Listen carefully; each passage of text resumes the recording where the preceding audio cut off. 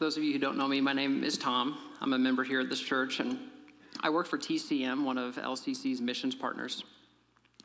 And this year, TCM has the privilege of being like the highlighted mission for the International Conference on Missions. It's a nationwide event that's focused on equipping the global church to live missionally. And so the president of TCM is like the president of ICOM this year, and it's a cool thing because he gets to choose the theme for the conference this year, gets to have some input on what the main sessions look like and stuff like that. And the theme that he chose is called Perfect Unity. And he is using the passage of John 17, 20 through 23. That's kind of the main focus for the conference. And so when Craig asked if I was going to preach today, I was saying, okay, what should we be talking about today? And he said, well, what's God teaching you right now? What's moving in your life? And I brought this up to him, and he says, okay, I think this makes sense. So today we're going to be looking at John 17. And if you have your Bibles or your smartphone or whatever you use to access the Holy Scriptures, open to John 17. And I want to invite you on this journey with me. So I'll just say right now that I don't fully understand, this passage. I don't fully understand, this Bible. But I think that's important for us to always have this attitude, and all of us act this way. When we know, and I appreciate this about Craig so much, it's clear when he comes on stage and he's done this work and he's studying, he looks at Scripture, you can tell that he's wrestled with it. You can tell that it's affected him personally. And it doesn't come up saying, okay, I've studied this, I've got all this knowledge here, now I'm just going to lecture you or impart this knowledge upon you. But rather, it's inviting you into the journey with him to grapple with the Scripture yourself. And that makes it so much more practical, because as we go about life and we have friends and we have family, and they say, what is this Jesus? Who is this Jesus guy? Or what's God teaching you? And you can say, you know what? I am far from having it all figured out, but let me tell you what he's doing in my life. I don't know exactly how best to explain this, but this is how it's changed my life. So I would just ask just to show me a little extra grace as I grapple with this and invite you into this journey with me. And let's start just by reading this. So Father, we recognize first your presence here with us today. And as we opened our hearts and mind to the Scripture this morning, we ask that you speak to us. As we wrestle with what your word says, may it not just go to our minds, but may it affect our hearts in actions in the way we live each day. We ask this in the power of the Holy Spirit. Amen. So John 17, 20 through 23. My prayer is not for them alone. I pray also for those who will believe in me through their message, that all of them may be one, Father, just as you are in me and I am in you. May they also be in us, so that the world may believe that you have sent me. I have given them the glory that you gave me, that they may be one as we are one, I and them, and you and me, so that they may be brought to complete unity. Then the world will know that you sent me and have loved them, even as you have loved me. Now, when we look at this passage of Scripture and where it fits, of course, John is an account of Jesus, his life. And John 1 all the way through chapter 16, it shows his ministry, his 3 years with his disciples, all the miracles, all the stories. And then it comes to chapter 17 right here. And after chapter 17, the only thing that's left in the gospel is Jesus' crucifixion and his resurrection, the short time he has left on earth. So we're here at this pivotal point in John 17 where Jesus knows his time is limited. And what does he do in his final hours before he knows he will be crucified? He prays. And as we progress through the chapter, if you just see at the beginning of chapter 17, first, Jesus prays to be glorified, prays that God would complete his mission through him. Then moving down in verse 6, Jesus begins praying for his disciples, the men he's been faithfully mentoring, or maybe better said, discipling for the past 3 years. And then he goes on, and we get to that section that we just read, and Jesus prays for all believers. He prays for us. Verse 20 specifically, he says, "My prayer is not for them alone, but I pray also for those who will believe in me through their message." So those that will believe in Jesus through the message of his disciples. So did you know that Jesus prayed for you? And it just makes me wonder if because Jesus was all God, but he was all human, like did specific people come to his mind when he prayed? And I think it's so beautiful because it doesn't just it doesn't just describe and show Jesus' heart for the world and heart for all people, but it shows Jesus' method as well, and that is disciple making. He didn't come and set up giant events and say, this is how we're going to spread the gospel to the universe by having everybody come into a stadium, hearing the word, and then we're going to do that over and over again. No, he knew that it was going to be the intentional training of these 12 guys, and that they would go and reproduce themselves and train others to train others, and then the multiplication effect would happen. And then all of a sudden, you've got Christians in every corner of the world, and more Christians in China now today than all of Europe combined. And this is why it's so important for our church, too, to participate, not only in just the message of Jesus, not only to just hear and understand what he says, but to participate in the method of Jesus as well, and to make disciples.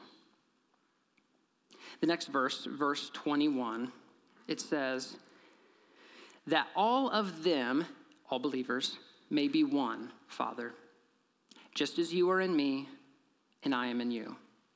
May they also be in us, so that the world may believe that you have sent me. It's clear in this section that Jesus is somehow united with the Father and is inviting us in to share in that same relationship, in that same unity with him.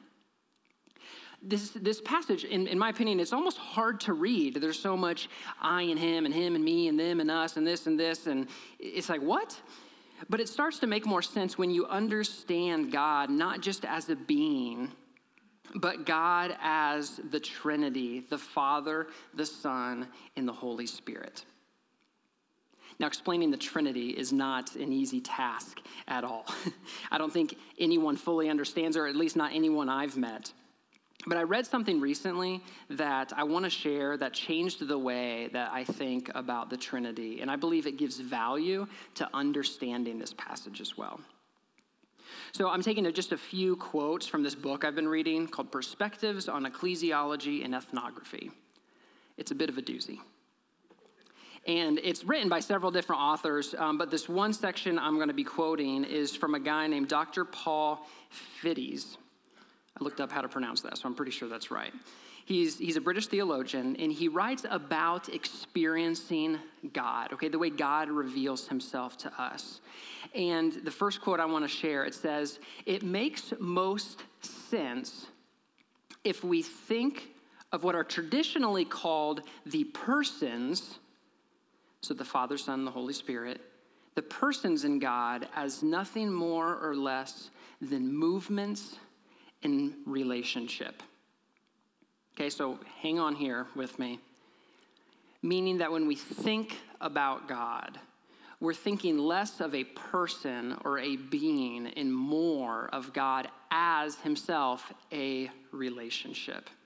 Some say an event of relationships, or three movements of relationships subsisting in one event. Okay, now that's hard to wrap our minds around, but isn't that just an advantage of thinking about God?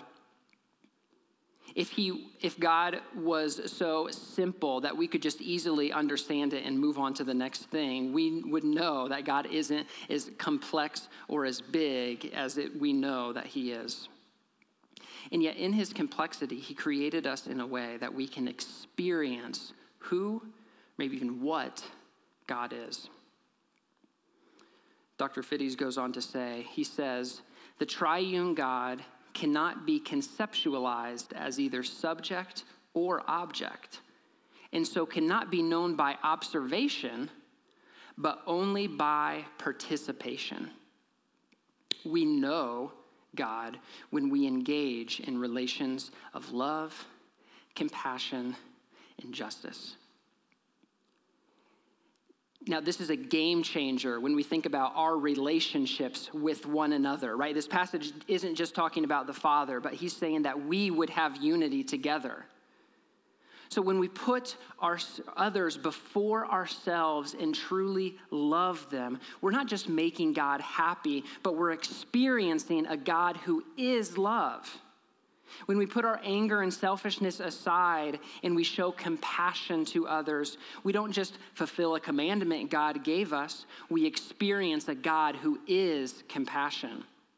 When we stand up for the weak and the marginalized, we don't just participate in God's justice, but we experience a God who is justice. And in Jesus' prayer, he shows us that it's possible to sit in the same relationship with God when we engage in our relationships with one another. So Jesus continues in verse 22, him again continuing to pray to God, he says, I have given them the glory that you gave me, that they may be one as we are one, I in them and you in me, so that they may be brought to complete unity. Let me read that one more time and try to rearrange the pronouns so it's talking about we from our perspective. This won't be easy, so hold on. So Jesus gave us the glory that God gave Jesus, that we, us people, us Christians, may be one, just as Jesus and God are one. Jesus and God and Jesus, so that we may be brought to complete unity. Some translations of this even say perfect unity. Now, how is this even possible? I mean, doesn't Jesus know how much as Christians will fight and disagree about things? Doesn't he have the foreknowledge to know how many different denominations that are going to be created even within just the Christian church? And let's not even talk about how politics continue to divide people as well. But Jesus prayed it, and Jesus believed that this idea of perfect or complete unity is possible for us. Now, I don't think Jesus thought that we would all just always agree about everything.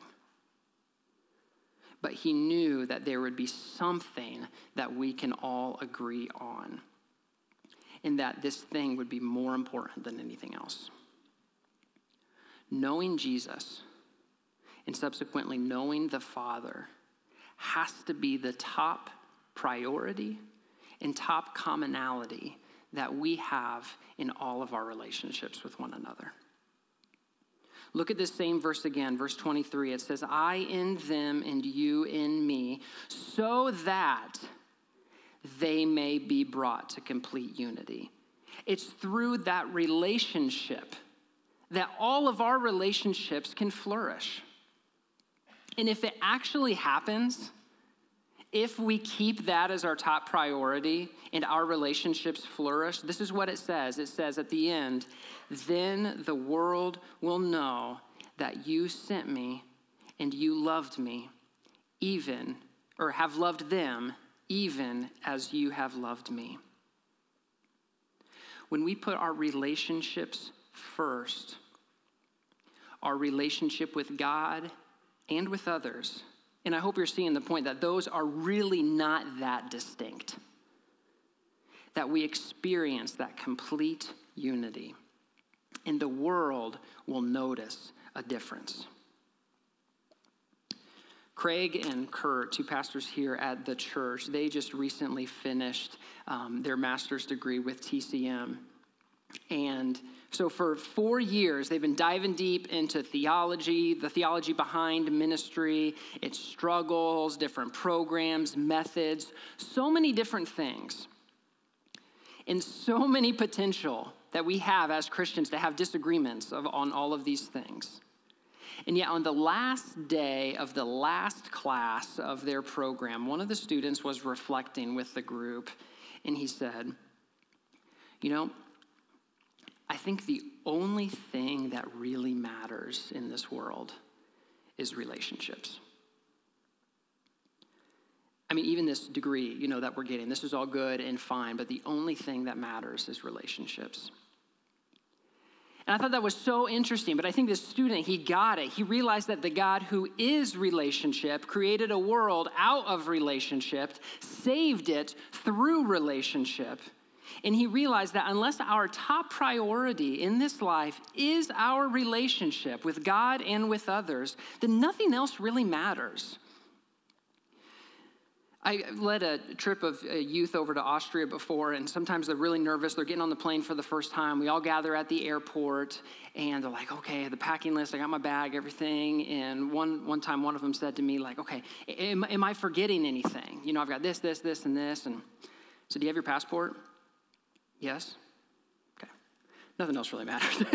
I mean, at this point, we're at the airport, nothing else really matters. But it's that type of mentality. When, yes, other things are important, we have a packing list, but the one thing that we know matters above else should be and remain our focus. And I just want to take a moment right now, and this is where if I were to have a stool, I'd sit down and get real with you. I want to say that it's okay if we disagree on things. Okay, it's okay that we have disagreements. It's okay if we have different theology even. It's okay if we have different denominations of churches when we don't align on everything exactly. That's okay. In 2022, this year that we're going into, it will bring division. It will bring the potential for major disagreements on a personal level, a national level, a global level, and everywhere in between. So when we encounter non-Christians, the first thing, we may have to make sure that above all else, we show them love, compassion, and justice. And that our relationship with God and them takes top priority before anything else. And when we're dealing with Christians, it's hardly any different. It's important that we recognize our commonality in Christ and that we're both participating in the unity we have with Christ and the glory he gave us, the same as the glory that Jesus has with the Father. And I'm not saying that you have to be best friends with everybody. Okay, and again, it's okay that we have disagreements. It's when the disagreements take priority over relationships and we cause pain, anger, and eventually resentment towards one another. So I want to challenge you all when we disagree, because it's going to happen, that we keep Jesus and that commonality the top priority. Even if you have to part ways with that person, but you do so in a way that's honoring to God and that individual. Because it's so tempting to say, well, yeah, but I need to make sure that they know the truth about this. Or I need to make sure that, my voice is heard, even if it means, somebody getting their feelings hurt.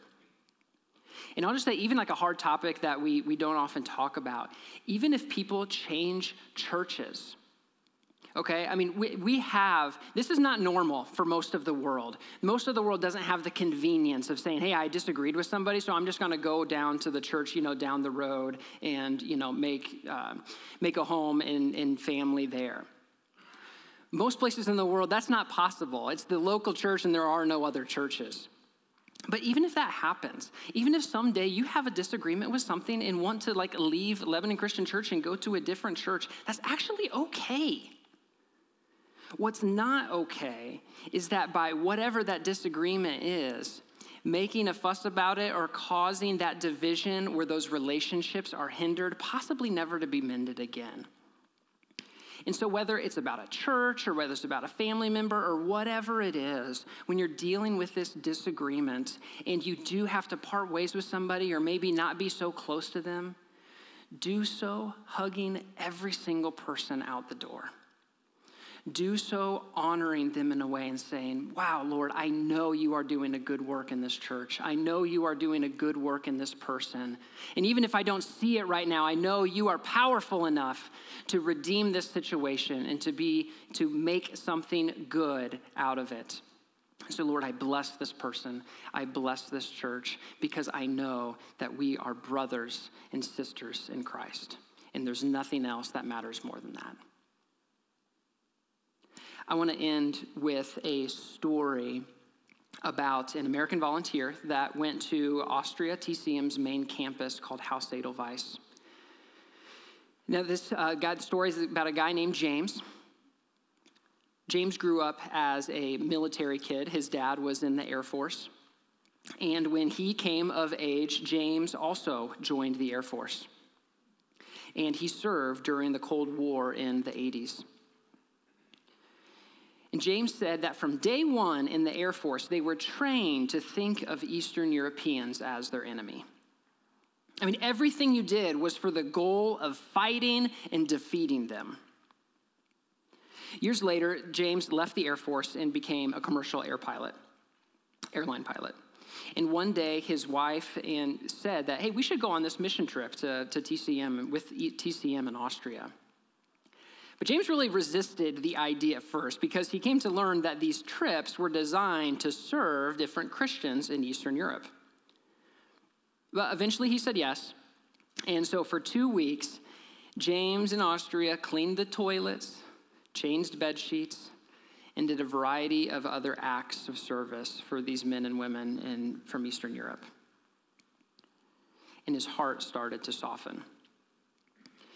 And when it came time for the campfire service one evening, he got up in front of everybody, and he was honest with them. He said, you used to be my mortal enemies. My job in the Air Force was to kill you. But I came over here, and I served you. And I realized that we are no different. God looks at us the same, and we're all brothers in Christ. And I would go anywhere, back here, or anywhere else to serve you again as your brother. He sat down, said his piece, and another man got up from the other side of the circle. He's a man from Belarus. He stood up and began telling his story. He said that I too was in the Air Force, except I was in the Air Force for Russia, or at the USSR at that time. I was a MiG-29 pilot and later a MiG-29 trainer. And my whole mindset was to do the exact same, was to kill you Americans. In that I too see that we were mortal enemies, but now we are brothers. He walked over to James, they both stood up, and they embraced each other as brothers in Christ, and they still remain good friends today. No matter how much the world drives us apart, because there's so many reasons why, Christ made a way so that we can be brought back to complete unity with one another. No one expects you to be perfect either. Let's just say that. But people can see, even little kids, they can see the difference, and they can see that what matters most to you. They can see through the imperfections and say, you know what, even though my dad or my mom or whoever it is not perfect, I can see that I matter to them and that this relationship that I have with them is important. I heard a story of one little girl, I never forget this. At her father's funeral, they were asking her, what is it that you loved most about your dad? And she said, I loved it that my dad always said he was sorry. Who do you need to say you're sorry to? What relationships do you have with your spouse, your kids, your extended family? Yes, I mean that uncle. Yes, I mean that one cousin. friends, your coworkers, that if you're honest with yourself, you know that your relationship with them, you have not shown that to be your top priority. This year, may we focus on these relationships. May we find and fully lean into the community and the commonality we have in Jesus Christ. Because perfect unity doesn't come from agreeing on everything perfectly, but it comes from agreeing that there was one who is perfect and that it's through him that all our relationships will flourish. So, Father, we thank you again for showing yourself to us through the word, through this passage that seems to be teaching me more and more every time I read it. Lord, help our theology to become deeper and yet more simple, in that we focus on you and focus on others in our relationships. Lord, may you reign above all this year. May you reign in our relationships. And Lord, through the power of the Holy Spirit, would you mend what is broken? Would you find what is lost? And may you guide us step by step in our relationship with you and those around us. Thank you, Lord. It's in your name that we pray. Amen.